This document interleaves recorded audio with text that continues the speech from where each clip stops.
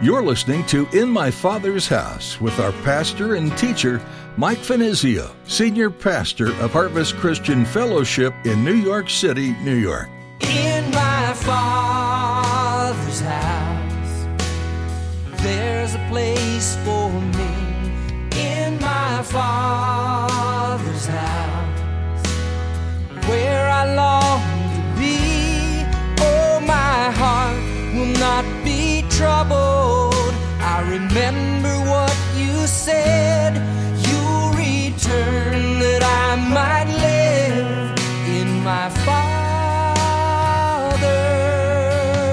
house. And what was their attitude about that? Well, in 1 Samuel in chapter 14 and verse 6, Jonathan says to his armor bearer, he says, "Nothing restrains the Lord from saving by many or by few." Remember that. When you feel as if you're up against unsurmountable odds, you're outnumbered, you're outgunned. Listen, you're always in the majority when God is with you. If you're facing a deep and painful battle today, this is for you. You are not alone. Though it may feel like it at times, you are never forsaken. The Creator of the universe is with you right now in this moment. So as you listen to Pastor Mike in today's message, pay close attention. There is no battle too great that God would not fight for you. There is not mountain too high that God would not climb to reach you. There is nothing that can hinder the love God has for you. He is on your side. Now here's Pastor Mike in the book of 2 Samuel chapter 10 as he continues his message, The Lord Who Is on Your Side.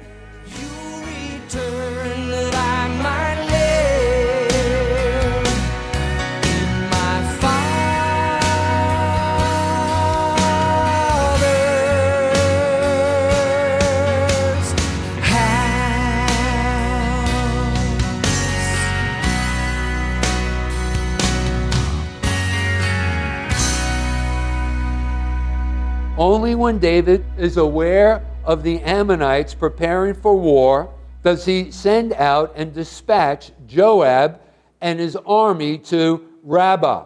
Now, notice the reference to David's mighty men. And this is the first time in the scriptures where David's force, these mercenaries, are referred to mighty men. This elite, glorious fighting force of David's. Now, it is important to understand concerning these mighty men that David was nothing without them, without his mighty men. And they were nothing without him.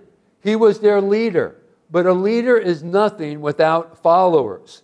And David had an army of the mighty men to follow him. These mighty men didn't necessarily start out as mighty men. In fact, when we were first introduced to them, back in 1 Samuel chapter 22, remember? This is the way that they were recommended to us. They were distressed, they were indebted, and discontent individuals who followed David at Adullam cave. And sometimes during the week, I'd encourage you to read that text. It's found in 1 Samuel chapter 22 and verses 1 and 2. Now, one of these mighty men, just to kind of give you an idea of who these men were, these mercenaries, was a fellow whose name was Adino. And in 2 Samuel in chapter 23 in verse 8, we are told that he was famous for killing 800 men at one time. Could you imagine that? One man killed 800 men at one time. Then we were also introduced to, that was also a part of David's mighty men, a fellow whose name was Jashobeam, who, according to 1 Chronicles in chapter 11 and verse 11, killed 300 men at one time.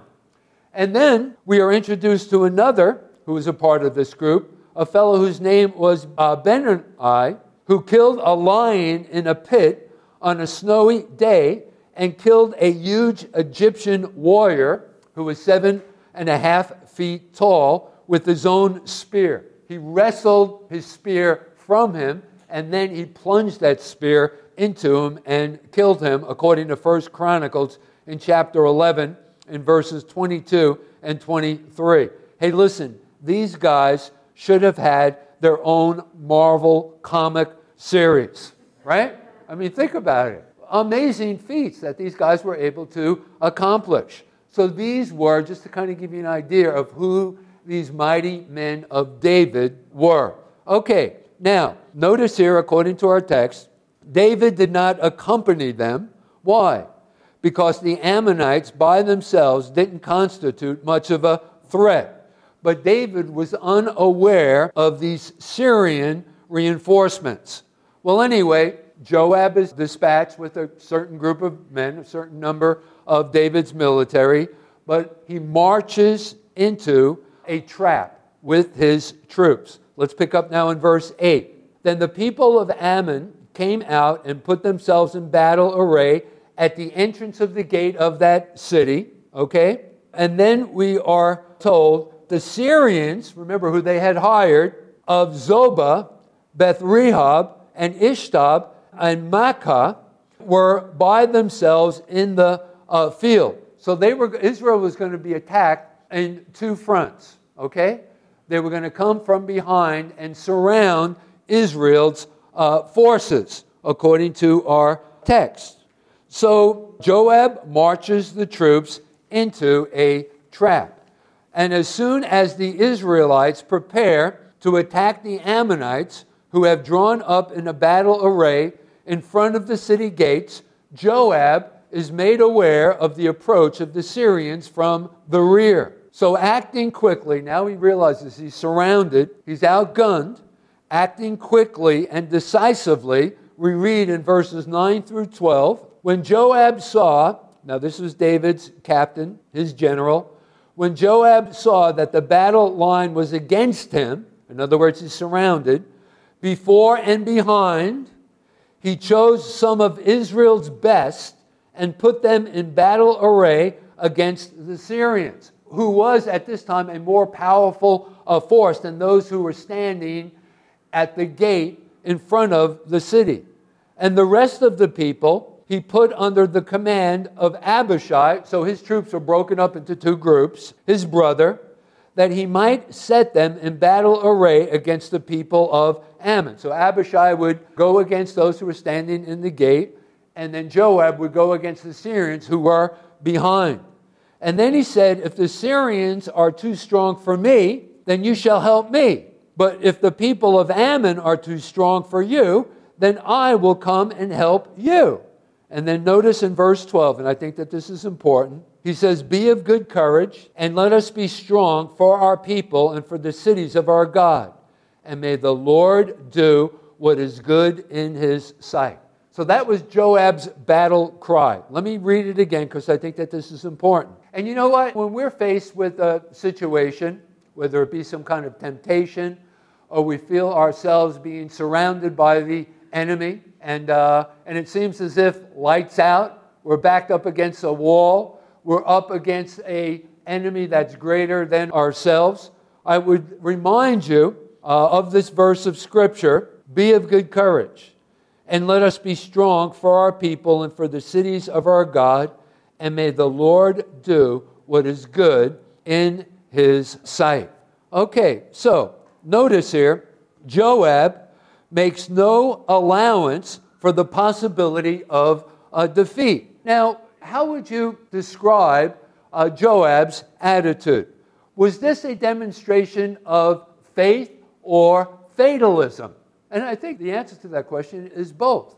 I think in what Joab had said, encouraging the troops, it was a demonstration of his faith in God. And again, I would remind you, he makes no allowances even for the possibility of defeat.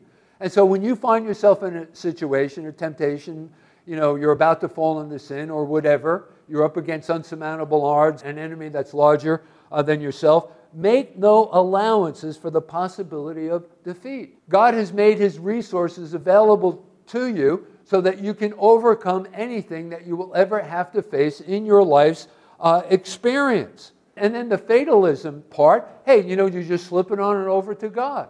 Let God be God. Let God be your strength.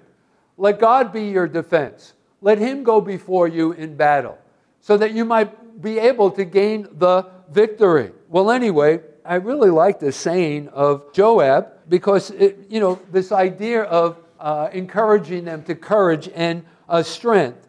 These are not matters of emotion. We're not talking about matters of emotion, where we have to muster these kinds of things. Be of good courage.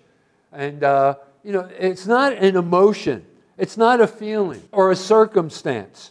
They are matters of choice. It's a choice that we make, slipping on over to God, especially when God makes His strength available to us. Paul put it this way in the book of Ephesians in chapter 6 and verse 10, which probably, as you heard me say many times before, is the greatest chapter in all of the Bible on the subject of spiritual warfare and how to gain the victory. Well, anyway, Paul says in Ephesians chapter 6 and verse 10, we can be strong in the Lord and in the power of His might. So remind yourself of that the next time you feel as if you're slipping or you're moving in the wrong direction. You're heading towards temptation and failure and defeat. Please remember these things. Well, anyway, Joab takes on the most difficult task himself. In other words, he's going against the Syrians. Being a man of action, he takes the initiative and attacks the Syrians.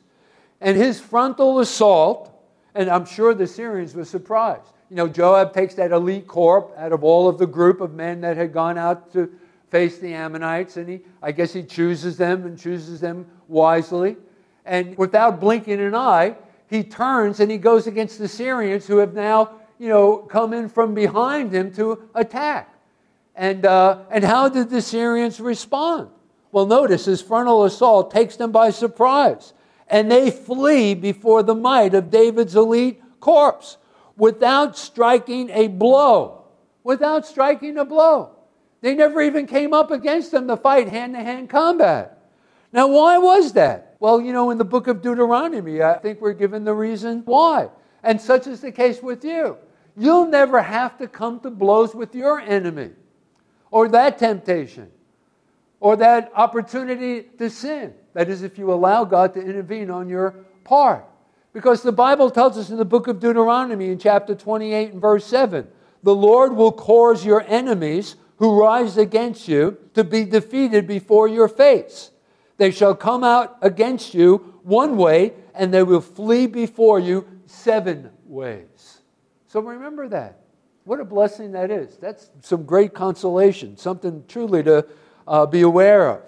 So as soon as the Ammonites get wind of what happened, that is Joab going against the Syrians, and before even striking a blow, the Syrians hightail it out of there as fast as their feet could carry them, right? Now the forces that were standing in front of the city there in the gate of the city, they got wind of what had taken place. And what do? They retreat back into the city. So those that had been given to Abishai, Joab's brother, to face them there in the gate of the city, they retreat back into the city and they don't strike a blow against them either.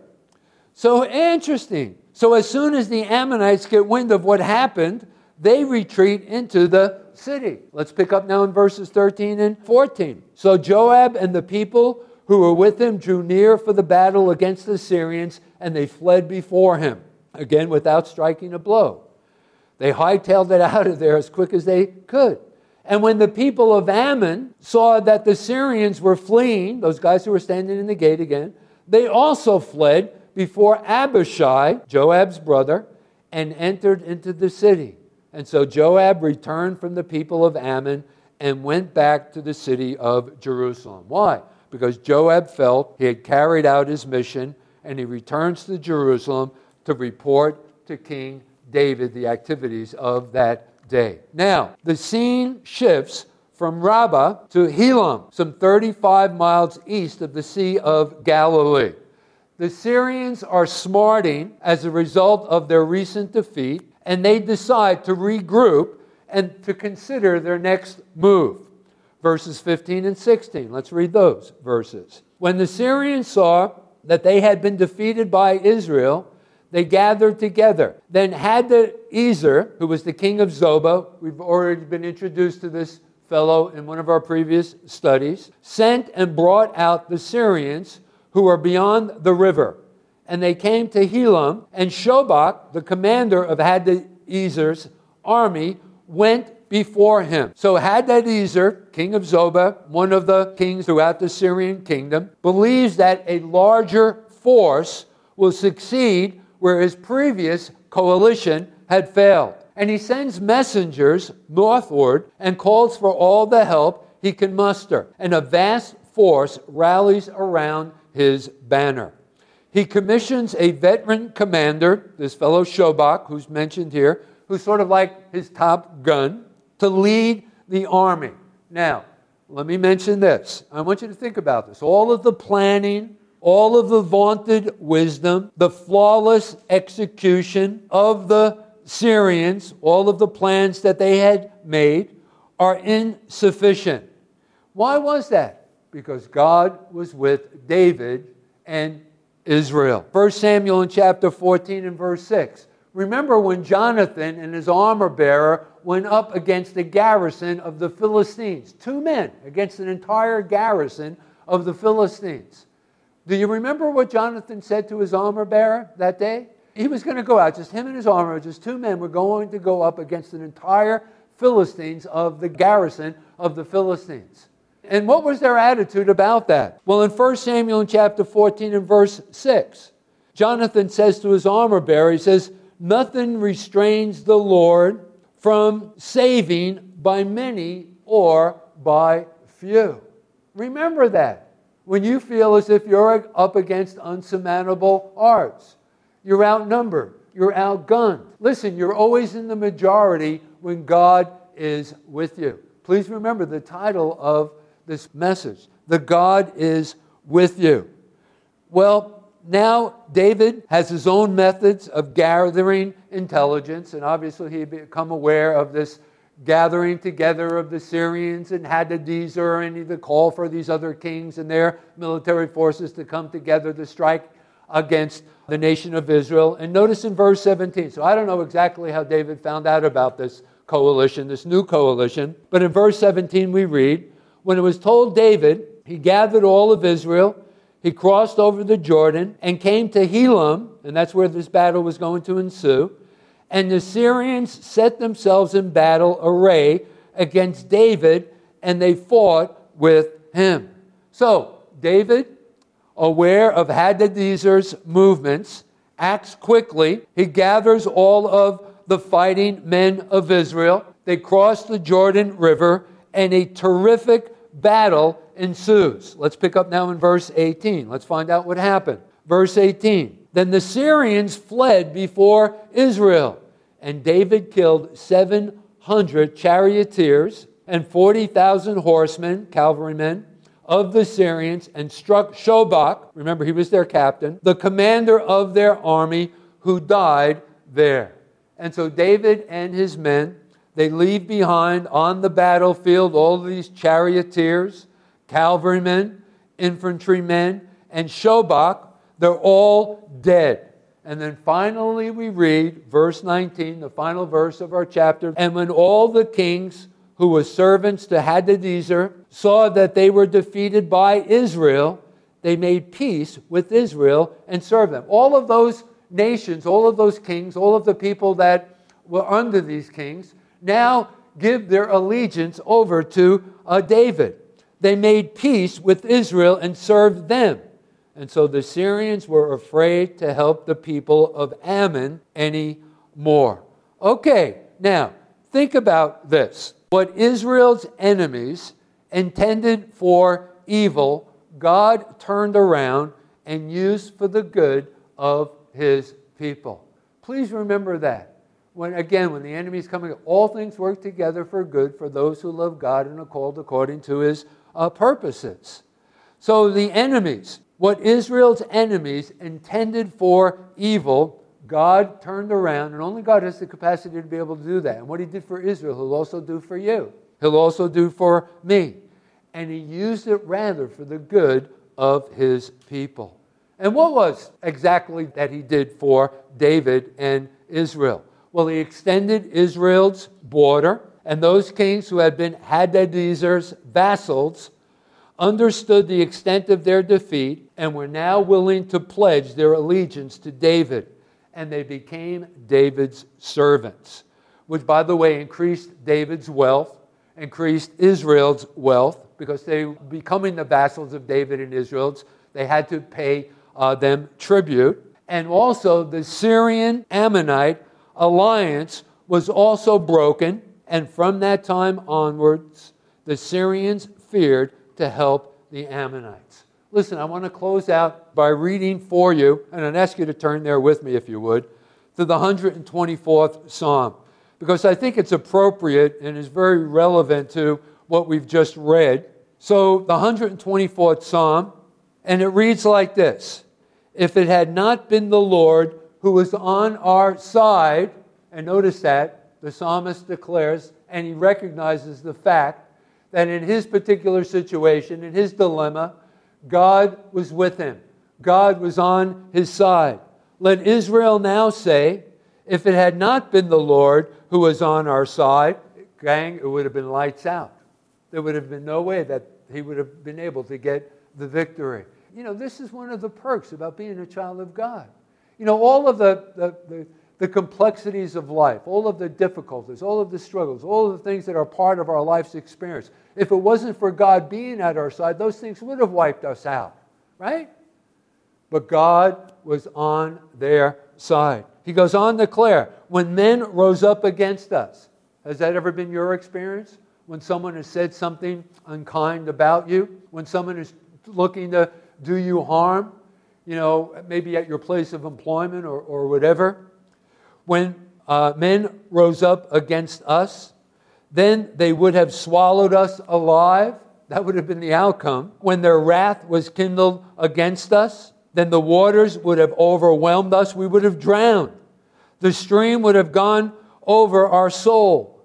Then the swollen waters would have gone over our soul. But blessed be the Lord, who has not given us prey to their teeth. Our soul has escaped as a bird from the snare of the fowlers. The snare is broken. How many times have we found ourselves in a trap? Nowhere to turn, no way out. But we have escaped. And then finally in verse 8, our help is in the name of the Lord who made the heaven and the earth. Gang, the Lord who is on your side. Remember that no matter what you face in your life's experience, the Lord is on your side. But as I said in my opening statement, even more importantly, I think we need to ask ourselves the question, are we on God's side? Because if you're not on God's side, I want you to think about it. You know, there's no rhyme or reason, you know, for the things that are going on in your life. There's no assurances that things are going to work out the way that you hope they would work out. But listen, if you're one together with God in fellowship and communion with Him, you can be sure that He will be there with you. The Lord is on your side. In my Father's house, there's a place for me. In my Father's house, where I long to be. Oh, my. That's all we have time for on this edition of In My Father's House. Thanks for tuning in. Did you know that you can listen to Pastor Mike's teachings on your favorite podcast app? Just search for In My Father's House with Mike Finizio and be sure to subscribe. And let us know you're a listener in the comments. We'd love for you to join us for worship this Sunday at Harvest Christian Fellowship, too. You can find all the information you need at harvestnyc.org. We're located in Midtown Manhattan, and there's easy access from Port Authority on 42nd and Penn Station on 34th. If you're not in the area, or if you're unable to attend in person, we'd still like to have you be a part of our time studying God's Word. We're live streaming our services each week, and you can connect on our website. Again, that's harvestnyc.org. If you'd like to catch previous Sunday messages, click on the Resources tab. You can also watch services through our Vimeo link or connect with us on Facebook and Instagram. Links to all of these are available at our website. One more time, that's harvestnyc.org. As we wrap up our time with you today, we'd like to remind you just how much your Heavenly Father loves you. We also want you to know how grateful we are to have you as a part of our listening audience, and we're praying for you. Thanks again for joining us today, and we look forward to our continuing study of 2 Samuel next time, right here on In My Father's House. In my Father's house, there's a place for